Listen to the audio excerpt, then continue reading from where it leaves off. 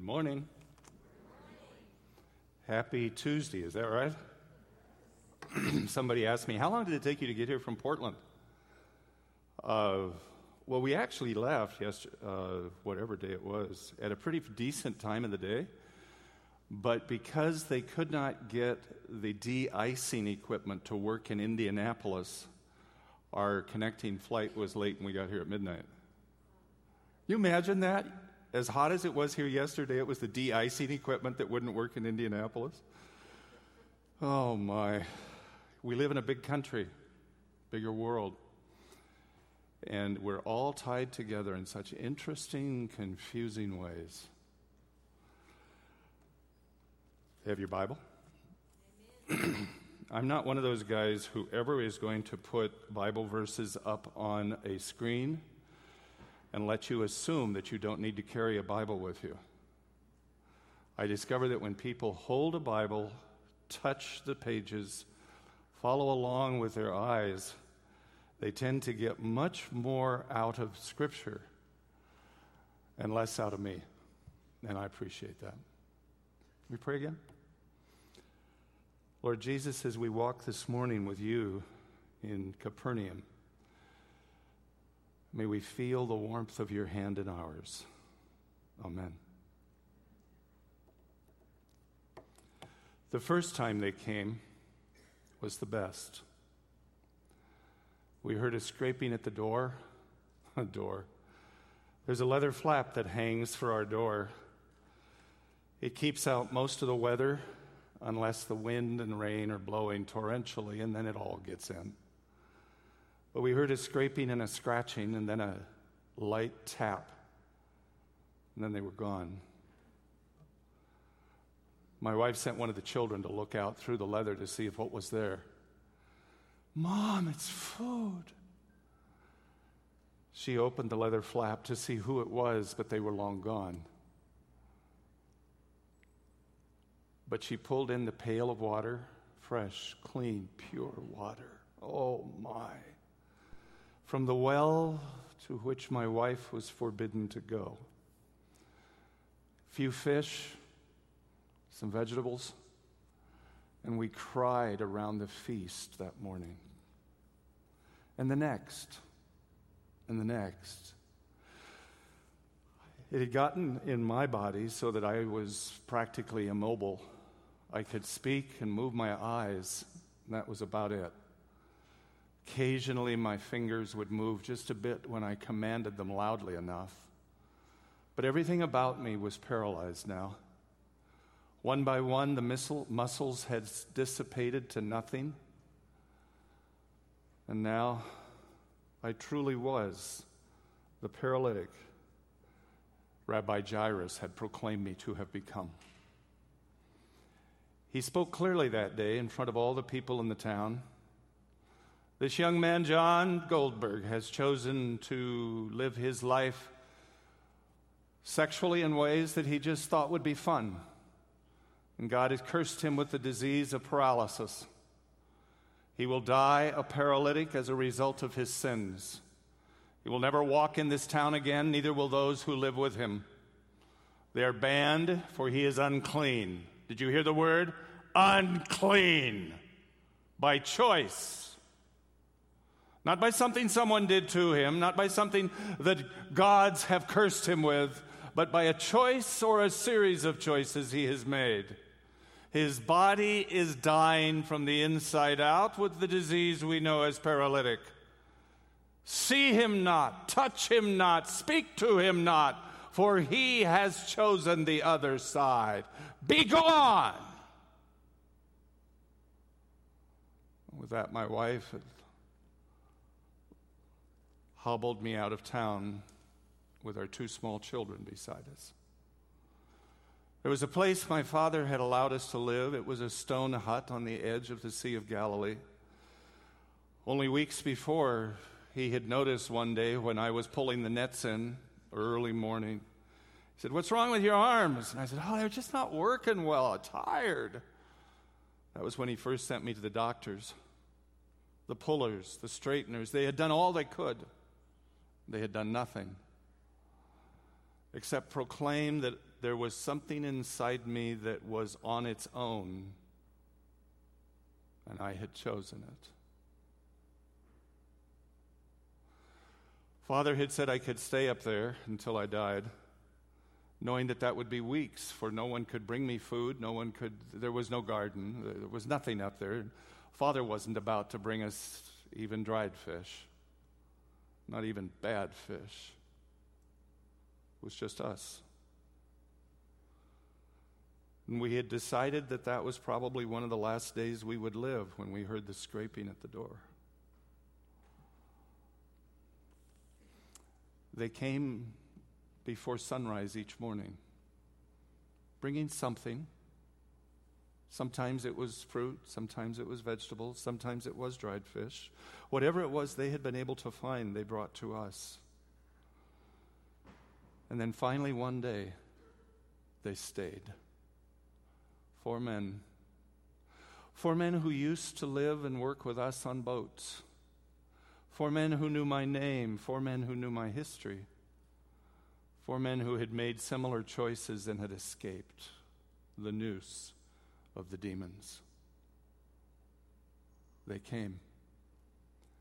They made sure that no one else knew they were coming, but they fed us, they kept us alive, and they kept us filled with the news. Do you know how quiet life is when you do not know what's going on?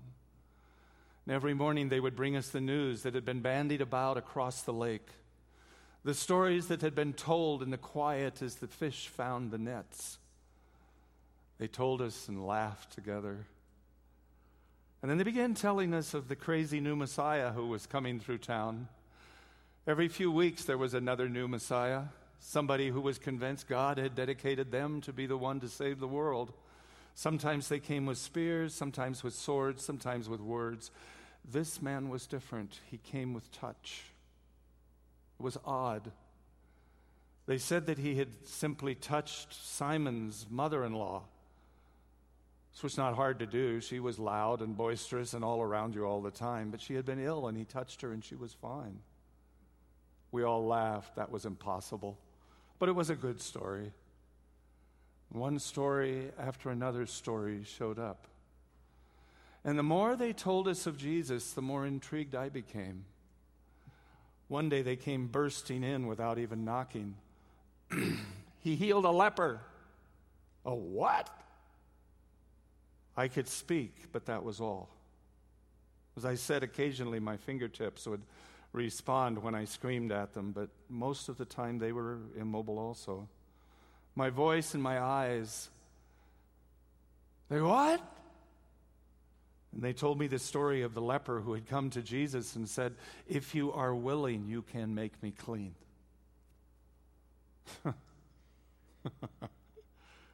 If he was willing to cleanse a leper who, according to the Talmud, according to the rabbis, was a leper by choice. He had done something somewhere that so crossed him with God that God had cursed him with a disease that was eating him away from the outside in. Maybe he could heal a paralytic whose disease was eating him away from the inside out. Was it possible this could be done? We argued about it there in our hut, the wind of the day blowing the flap on the door like thunder. A few days later, they came during the day. No one ever would do that. People would see. But by now my 3 friends didn't care who saw, for they had chosen me above the law.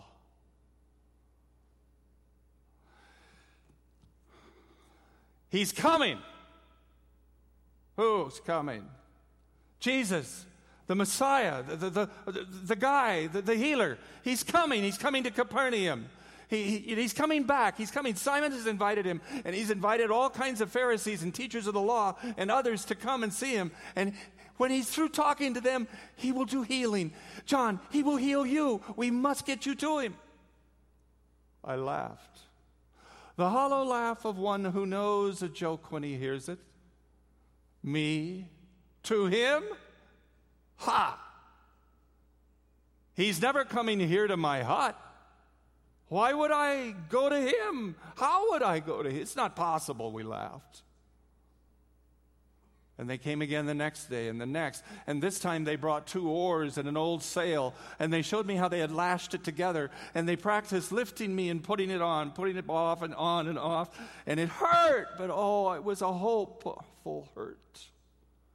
Maybe there was a chance.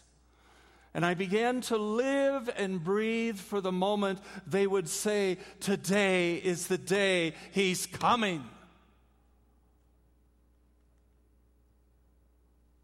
They didn't come. Oh, they came, but he didn't come. Until one night they came when they should have been on their boats, and they said, it's tomorrow. We will be here at sunrise. And at sunrise they came. 4 men. 4 men with memories like mine, but with bodies that worked. 4 men. Eyes powered by hope. Looking into my eyes, powered by fear. Fear of rejection, again. Fear of failure. Fear that forgiveness only came to those who deserved it. And I could never deserve it. They put me on the sail. It blew me into Capernaum. We came through the main gates and no one cared. For everyone had gone to Simon's house where Jesus the Messiah was speaking. No one noticed that we were there. As we got closer to Simon's house, the closer we got, the more we realized this was going to be much more difficult than we had expected. There were so many people. Everybody from Capernaum was there. It seemed like everyone from Galilee was there. And everyone from Jerusalem. It just seemed that the whole place, it could not be more full. You couldn't even see the door to the house. And the windows, there were so many people in them. They weren't windows anymore. They were blockages. One of the men who was carrying me began to say, excuse us, we have a sick man. Excuse us, we have a sick man for Jesus to heal. And a few pushed aside. And then someone said, it's Goldberg! And there was no way we could proceed farther. They pushed us back out away as far as they could get from where they were so that nothing unclean would touch them as they came to listen to the master of cleanliness.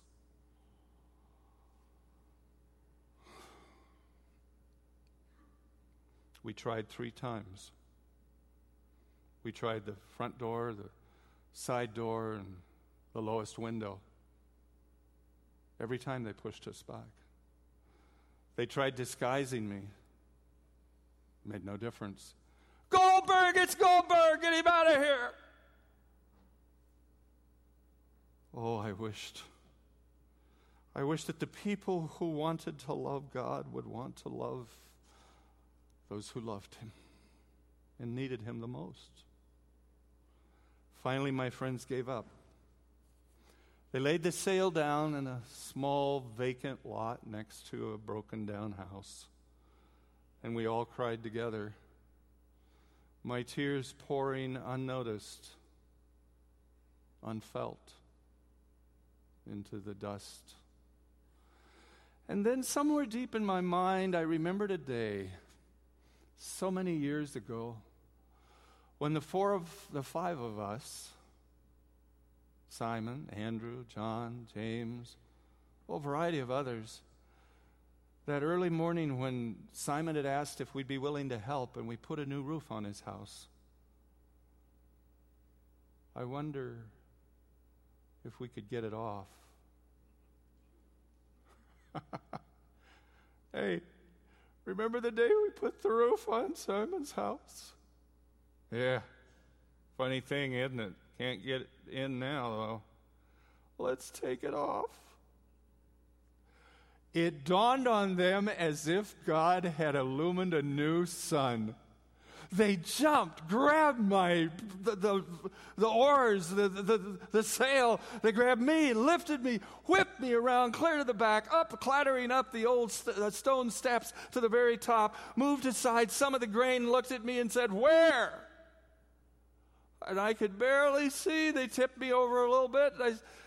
Over by the big pail.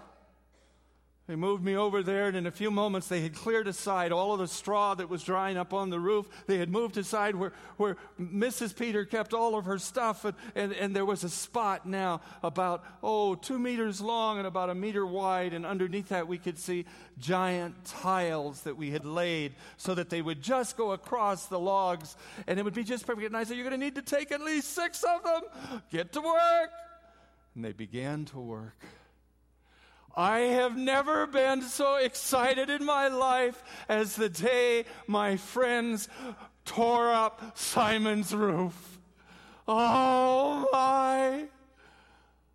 I could almost feel it in my fingers. I thought about what it must be like down below. Jesus, standing quiet, I've never met him, pontificating like one of the priests. The special little things on his forehead, the hanging on his chest. I could imagine him all with the fine vestments of the wealthy priests, standing there speaking to them with a large scroll in his hands. Oh, it must have been beautiful. If only I had known he was simply standing there in fisherman's garb, talking to all of them as if they were good friends. He would have been much easier to love for me if I had known who he really was.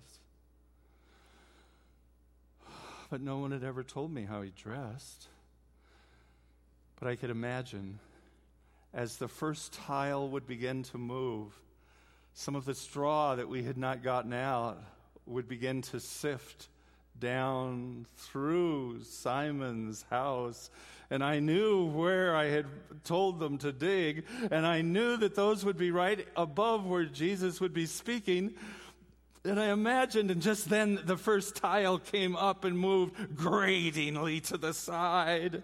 And I thought of that first day when we heard the taps on the outside of our house, the little scratchings as they left the pail and the fish. And I wondered if the sounds and the sights in Simon's house had the same impact on him. Fear, hope, expectation, wonder.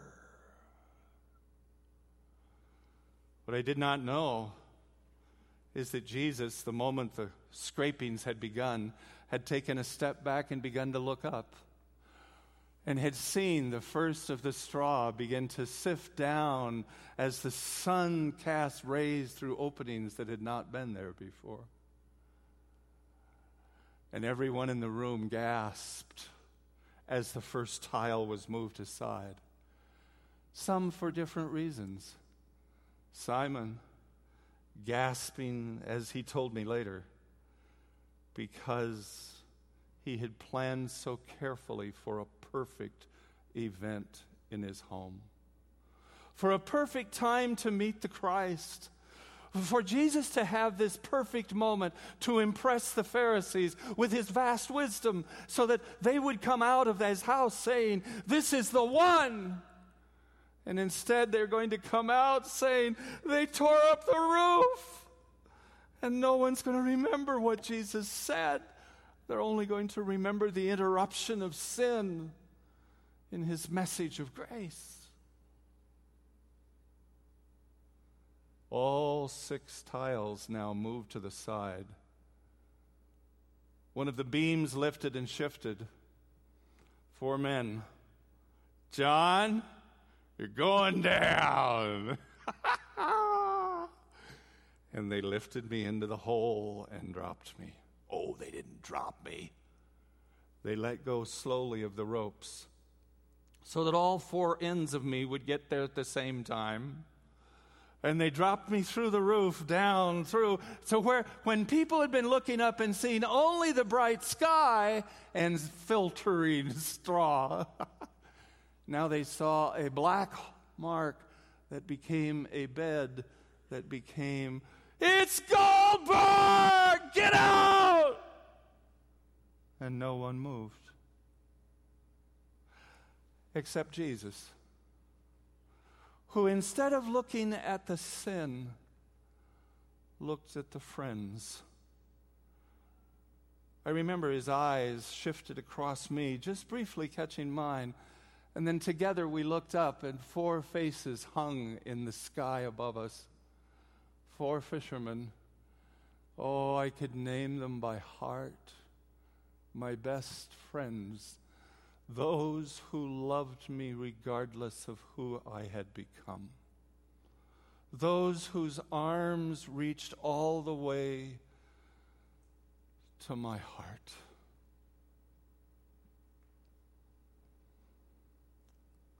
There was an interesting look in their eyes as they saw Jesus. At first there was fear. Oh, we've done something awful. We have disrupted. We didn't think about the meeting. We were only thinking about John. You could hear 100 things they wanted to tell Jesus, and they said nothing.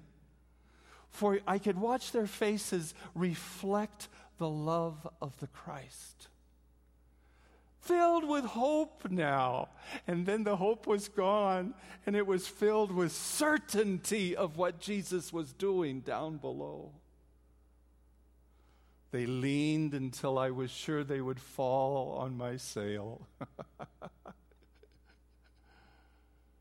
And then his eyes found mine.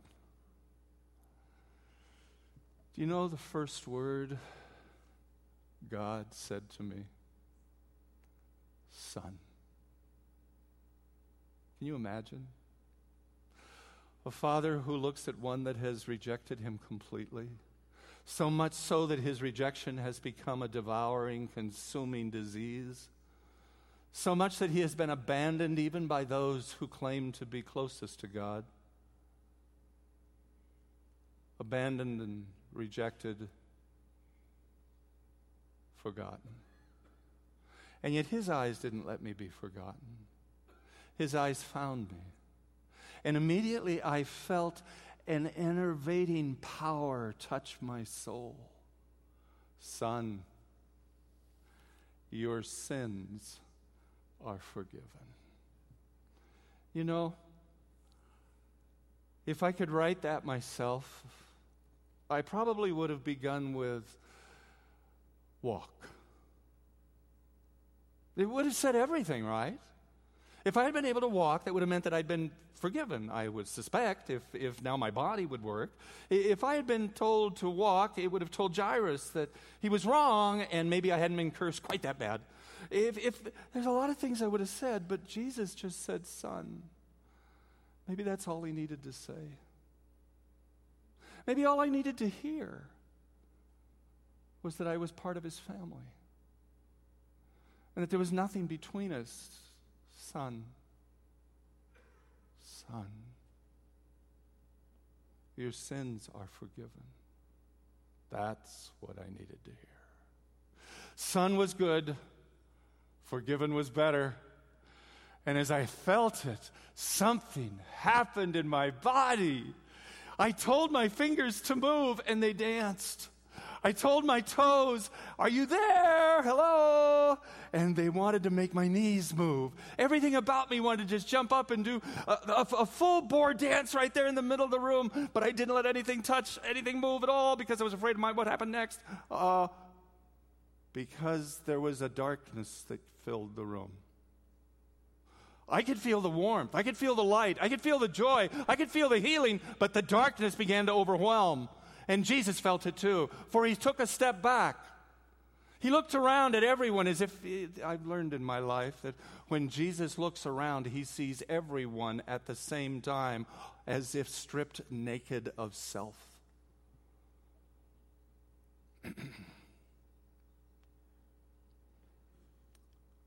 So why are you reasoning these things in your mind? He asked those who were hating him from the room. Would it be easier for me to say, your sins are forgiven, or to say, stand up and walk? But so that you will know that I, the Son of Man, the same word he used for me, he used for himself. We are both sons of the Father. Oh, I wanted to sing. I wanted to shout. I wanted to dance. I wanted my wife. I wanted my kids. He kept going. But so that you may know that the Son of Man has power on earth to forgive sins. John Goldberg, stand up. Take your bed. Go home. If he had said, Jairus is over here, go over there and get him to check you out. But he didn't. For my sin was different from that of a leper.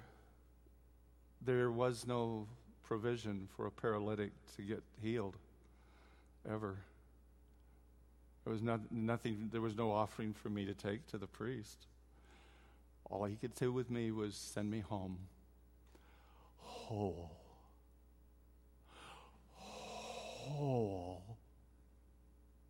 Can you imagine? I didn't want to move. I was really quite happy right there. Just lying there knowing that my body was in full operating power again and Jesus was looking me in the eye. He reached down, grabbed my hand and said, come on, it's all right. And I leapt to my feet. And I reached down and I grabbed the oars and I wrapped a sail around the oars and I lifted the oars up over my shoulder looking up at the sky. And 4 guys were going, yeah! And those who wouldn't let me in, let me out. And I ran. Oh, I ran. I ran through the crowd. I ran through the press of all the people. I ran through the chaos that went on behind me. I ran through the gates. Old Abe in the gate, the gatekeeper. Goldberg, is that you? Ayo! I raced down to the bay, up that little trail that went to that little hut on the side of the hill, up to the place where a leather flap hung for a door. And then I stopped, leaned the oars quietly against the side of my hut, and said, God, what if they don't accept me? What if my wife, my children have too many bad memories to let the new ones take over? But he did say, go home. As if he had prepared the hearts of my family to receive me.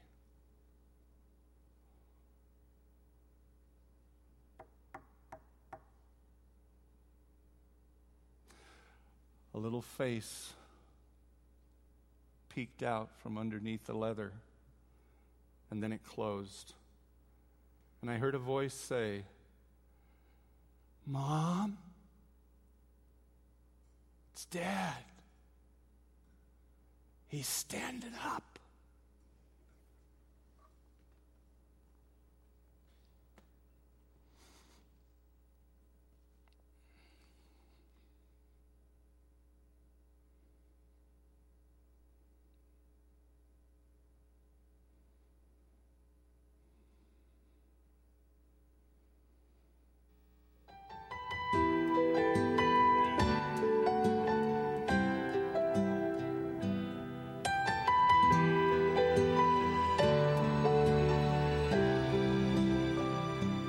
Just like a tear to go and blur out everything. Ain't it just like glass to fall and break so easily? Ain't it just like love to leave a mark on the skin and underneath? Yeah, when the pain goes and shadows everything. Keep your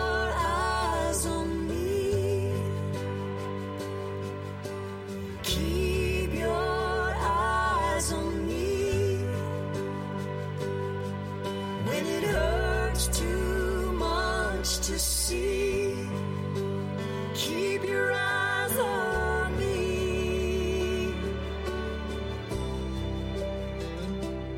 Ain't it the sinner who gets all the grace sometimes? Ain't it the saint who picks up the pieces left behind? Yeah, and it's human to hurt the one, you hurt the one you love the most, and you can't find the sun. Keep your eyes on me when you're lost in the dark. Keep your eyes on me when the light in your heart is too burned out to see. Keep your eyes on me. Swear you're all alone sometimes. Keep your eyes on me. And you can't find your way home sometimes. Keep your eyes on me. Keep your eyes on me.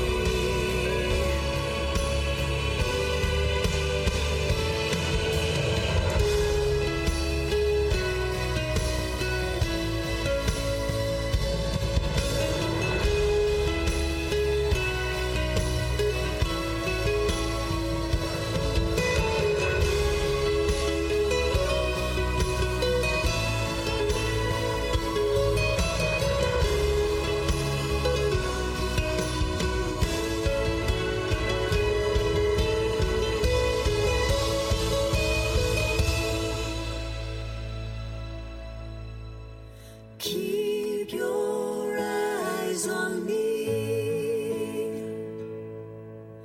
Keep your eyes on me. Keep your eyes on me. Keep your eyes on me.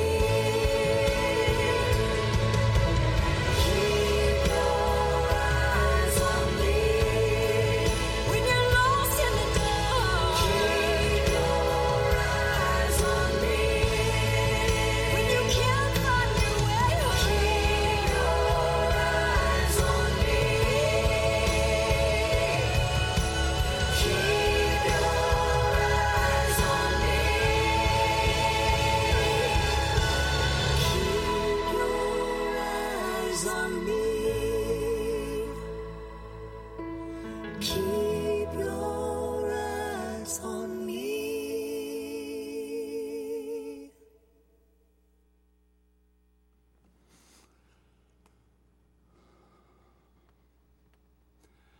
When I first heard that song, I wasn't sure what it meant.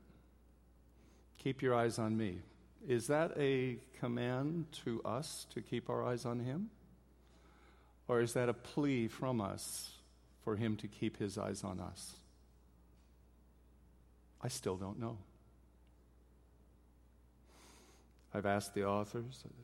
They don't know. The man who wrote the book, he doesn't know. The truth is, they're both right. Keep your eyes on me is simply a plea from those of us who are broken, consumed by the terror of our own choices. Please, God. It's also a plea from our Father. Don't be distracted by the junk around you. Don't let your mind, your heart, your body, your soul be torn from me, but keep your eyes on me. Together, we're going home. Lord Jesus, may the power of your presence wipe away the stains of our sin. And may we, as your sons and daughters, walk home hand in hand.